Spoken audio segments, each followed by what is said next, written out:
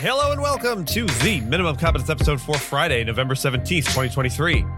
I'm your host for today, Andrew Leahy, a tax and technology attorney from New Jersey.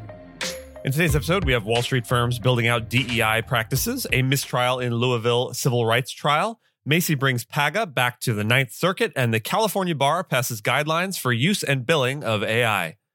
Let's remember the true meaning of Thanksgiving, gluttonous indulgence and consumption, and also read today's legal news.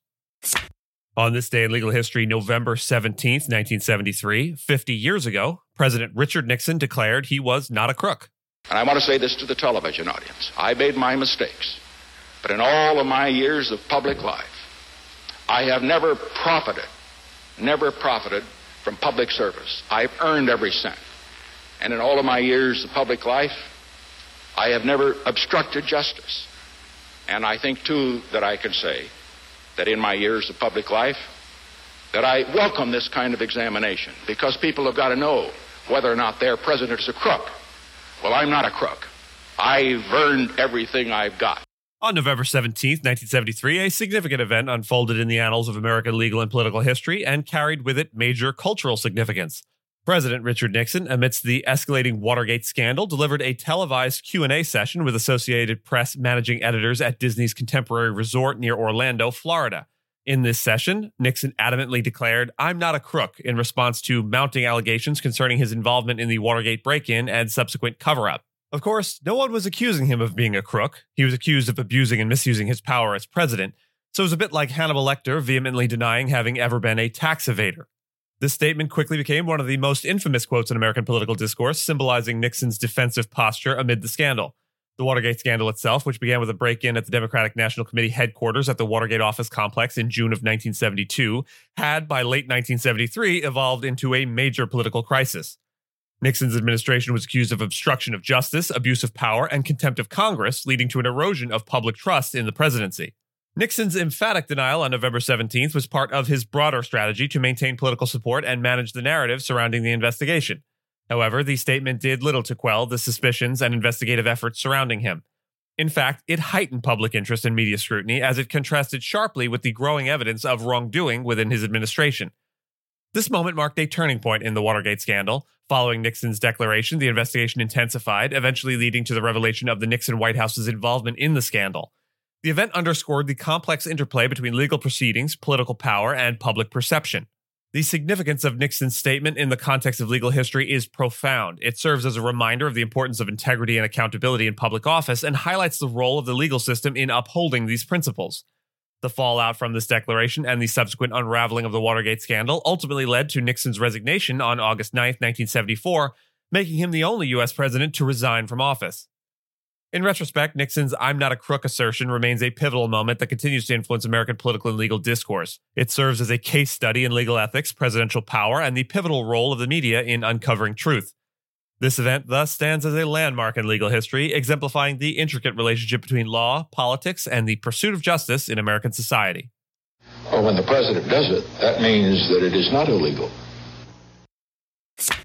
Following the Supreme Court's ban on affirmative action in college admissions, Wall Street law firms like Simpson Thacher and Paul Weiss have established new practices focusing on diversity, equity, and inclusion, or DEI. These practices emerged in response to client demands for guidance on racial equity audits and the legal sustainability of DEI initiatives post the Supreme Court decision. Loretta Lynch, a leader of the new practice at Paul Weiss, noted the increase in client inquiries about the effectiveness of DEI programs. This trend represents a second wave of DEI practice development spurred initially by the aftermath of George Floyd's killing in 2020. Now, corporations seek to defend their DEI programs against conservative challenges highlighted by the Supreme Court's decision in Students for Fair Admissions v. Harvard, which disallowed race-based criteria in college admissions. Conservative groups like America First Legal and Do No Harm have been actively challenging corporate DEI initiatives, leading more law firms to form specialized DEI practices. Key figures like former U.S. Attorney General Lynch have been involved in defending such programs, including Pfizer's recruitment initiative. Paul Weiss, for example, recently announced its DEI strategic advisory practice with high-profile members, reflecting a continued corporate interest in maintaining diverse workforces amidst legal and social debates. Simpson Thacher and Bartlett and McGuire Woods have also established their DEI practices, recognizing the growing legal complexity surrounding DEI in corporate environments. Bonnie Levine, a founder of Verse Legal, emphasized the need for legal advice as businesses continue to prioritize DEI. The rise of DEI practices in law firms mirrors the broader legal and corporate landscape's evolving dynamics, where firms not only offer specialized DEI services, but also face similar DEI-related legal challenges as their clients. Despite the potential for conflicts of interest, there is a general consensus on the necessity of these services, highlighting the importance of multiple avenues of legal counsel in the ever-changing legal field of DEI. A mistrial was declared in the federal civil rights trial of Brett Hankinson, a former Louisville, Kentucky police officer charged in connection with the 2020 death of Breonna Taylor. The jury could not reach a unanimous verdict, leading U.S. District Judge Rebecca Grady Jennings to declare a mistrial. Hankinson faced charges of using excessive force during the raid on Taylor's apartment, where he allegedly fired 10 bullets without striking anyone. Previously, Hankinson was acquitted in a state court trial on charges of endangering Taylor's neighbors during the same raid. He was the only one among the 3 officers who fired their weapons to face criminal charges. The other 2 officers were not indicted by a Kentucky grand jury, as Kentucky's Attorney General Daniel Cameron did not recommend charges against them. Breonna Taylor's death, along with the deaths of George Floyd and Ahmaud Arbery, triggered widespread protests and a call for racial justice in 2020. Taylor, a 26-year-old emergency medical technician, was asleep in her apartment during a no-knock raid by police who were investigating a drug case involving her ex-boyfriend. During the raid, Taylor's boyfriend, thinking it was a break-in and claiming he did not hear the police identify themselves, fired a shot that wounded an officer. The police returned fire, fatally shooting Taylor. In addition to Hankinson, 3 other former Louisville police officers were charged with including false information in the affidavit for the raid warrant. One of these officers, Kelly Goodlett, has pleaded guilty, while Joshua Janes and Sergeant Kyle Meany are awaiting trial. The Department of Justice is now considering its options regarding a potential retrial for Hankinson. The Ninth Circuit Court of Appeals is revisiting the issue of arbitration in cases involving California's Private Attorneys General Act, or PAGA, which permits employees to file lawsuits on behalf of the state for labor law violations. The case at hand involves a subsidiary of Macy's, Inc., contesting a lower court's decision to send both individual and representative claims for alleged unpaid overtime and wage violations to arbitration. This follows a similar case involving a Lowe's Home Centers LLC worker, where individual claims were arbitrated and representative claims dismissed. The core issue is whether PAGA allows workers to pursue class-like representative claims in court despite agreements to arbitrate individual disputes. PAGA authorizes employees to enforce California Labor Code provisions and bring claims on behalf of other workers. The U.S. Supreme Court in Viking River Cruises, Inc. v. Moriana ruled that individual PAGA claims can be subject to arbitration, but dismissed representative claims in such scenarios. Justice Sonia Sotomayor noted that the interpretation of this matter should be left to California's courts. Despite the U.S. Supreme Court's stance, many California courts have opposed the notion of dismissing representative PAGA claims when individual claims are arbitrated. The California Supreme Court's ruling in Adolph v. Uber Technologies, Inc. further supported this view, asserting that workers retain the right to litigate representative claims even if their individual claims are arbitrated. In the current case, Macy's argues that the lower court's decision to send both individual and representative claims to arbitration contradicts the Viking River ruling. However, Ms. Diaz, the employee, contends that such an arbitration order isn't immediately appealable. The impact of the Adolph decision by the California Supreme Court on this case is yet to be fully assessed, as the Ninth Circuit has not ordered additional briefings on it.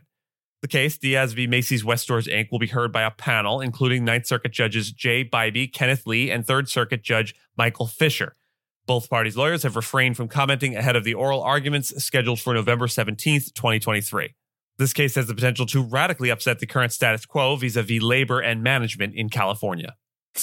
The California Bar has set new guidelines for lawyers using artificial intelligence, positioning the state as a leader in ethical guidance for AI and legal practice. According to Erica Doherty, Program Director for the Bar's Office of Professional Competence, this initiative is the first AI-specific regulation approved by a legal regulatory agency. The guidelines advise lawyers to disclose their use of generative AI like ChatGPT to clients and to avoid charging hourly fees for time saved using AI tools. They also emphasize the need for human oversight of AI-generated content to prevent inaccuracies and bias. This step is seen as an interim measure while more comprehensive rules are developed, including potential revisions to the definition of unauthorized legal practice in the context of AI. The committees highlighted AI's potential to bridge the justice access gap, but cautioned against the risks of false information from AI outputs for self-represented individuals. Similarly, the Florida Bar's Ethics Committee has proposed guidelines regarding client consent and oversight for AI use, with these recommendations open for public comment until January. And with that, I thank you so much for listening to Minimum Competence, your daily news podcast for lawyers. If you're looking for more than Minimum Competence, links to further reading on all the topics touched on today are in the show notes. If you have any questions or story suggestions, you can find us on Mastodon on the esq.social instance. I'm at Andrew, and my co-host Gina is at Gina. The views, thoughts, and opinions expressed in this podcast are those of the host and do not represent those of any organization we may be affiliated with. Nothing here should be construed as legal advice because it is not legal advice. And reviews go a long way towards helping new listeners to find our show. If you have a moment, leave a rating or review on your podcast player. We'd sure appreciate it. And if you know someone that might be interested in the story we cover, consider sending them the episode. Minimum Competence is available at minimumcomp.com and wherever you get your finely crafted podcasts. If you haven't checked out the website in a while, give it a look. There are complete transcripts and resources for each episode and its corresponding segments, as well as an opportunity to receive new episodes in email newsletter form. All of the links to stories we cover will also be available on links.esq.social, which is our link aggregator in the Fediverse. We'll see you back here tomorrow, and until then, remember, November's sky is chill and drear, November's leaf is red and sere.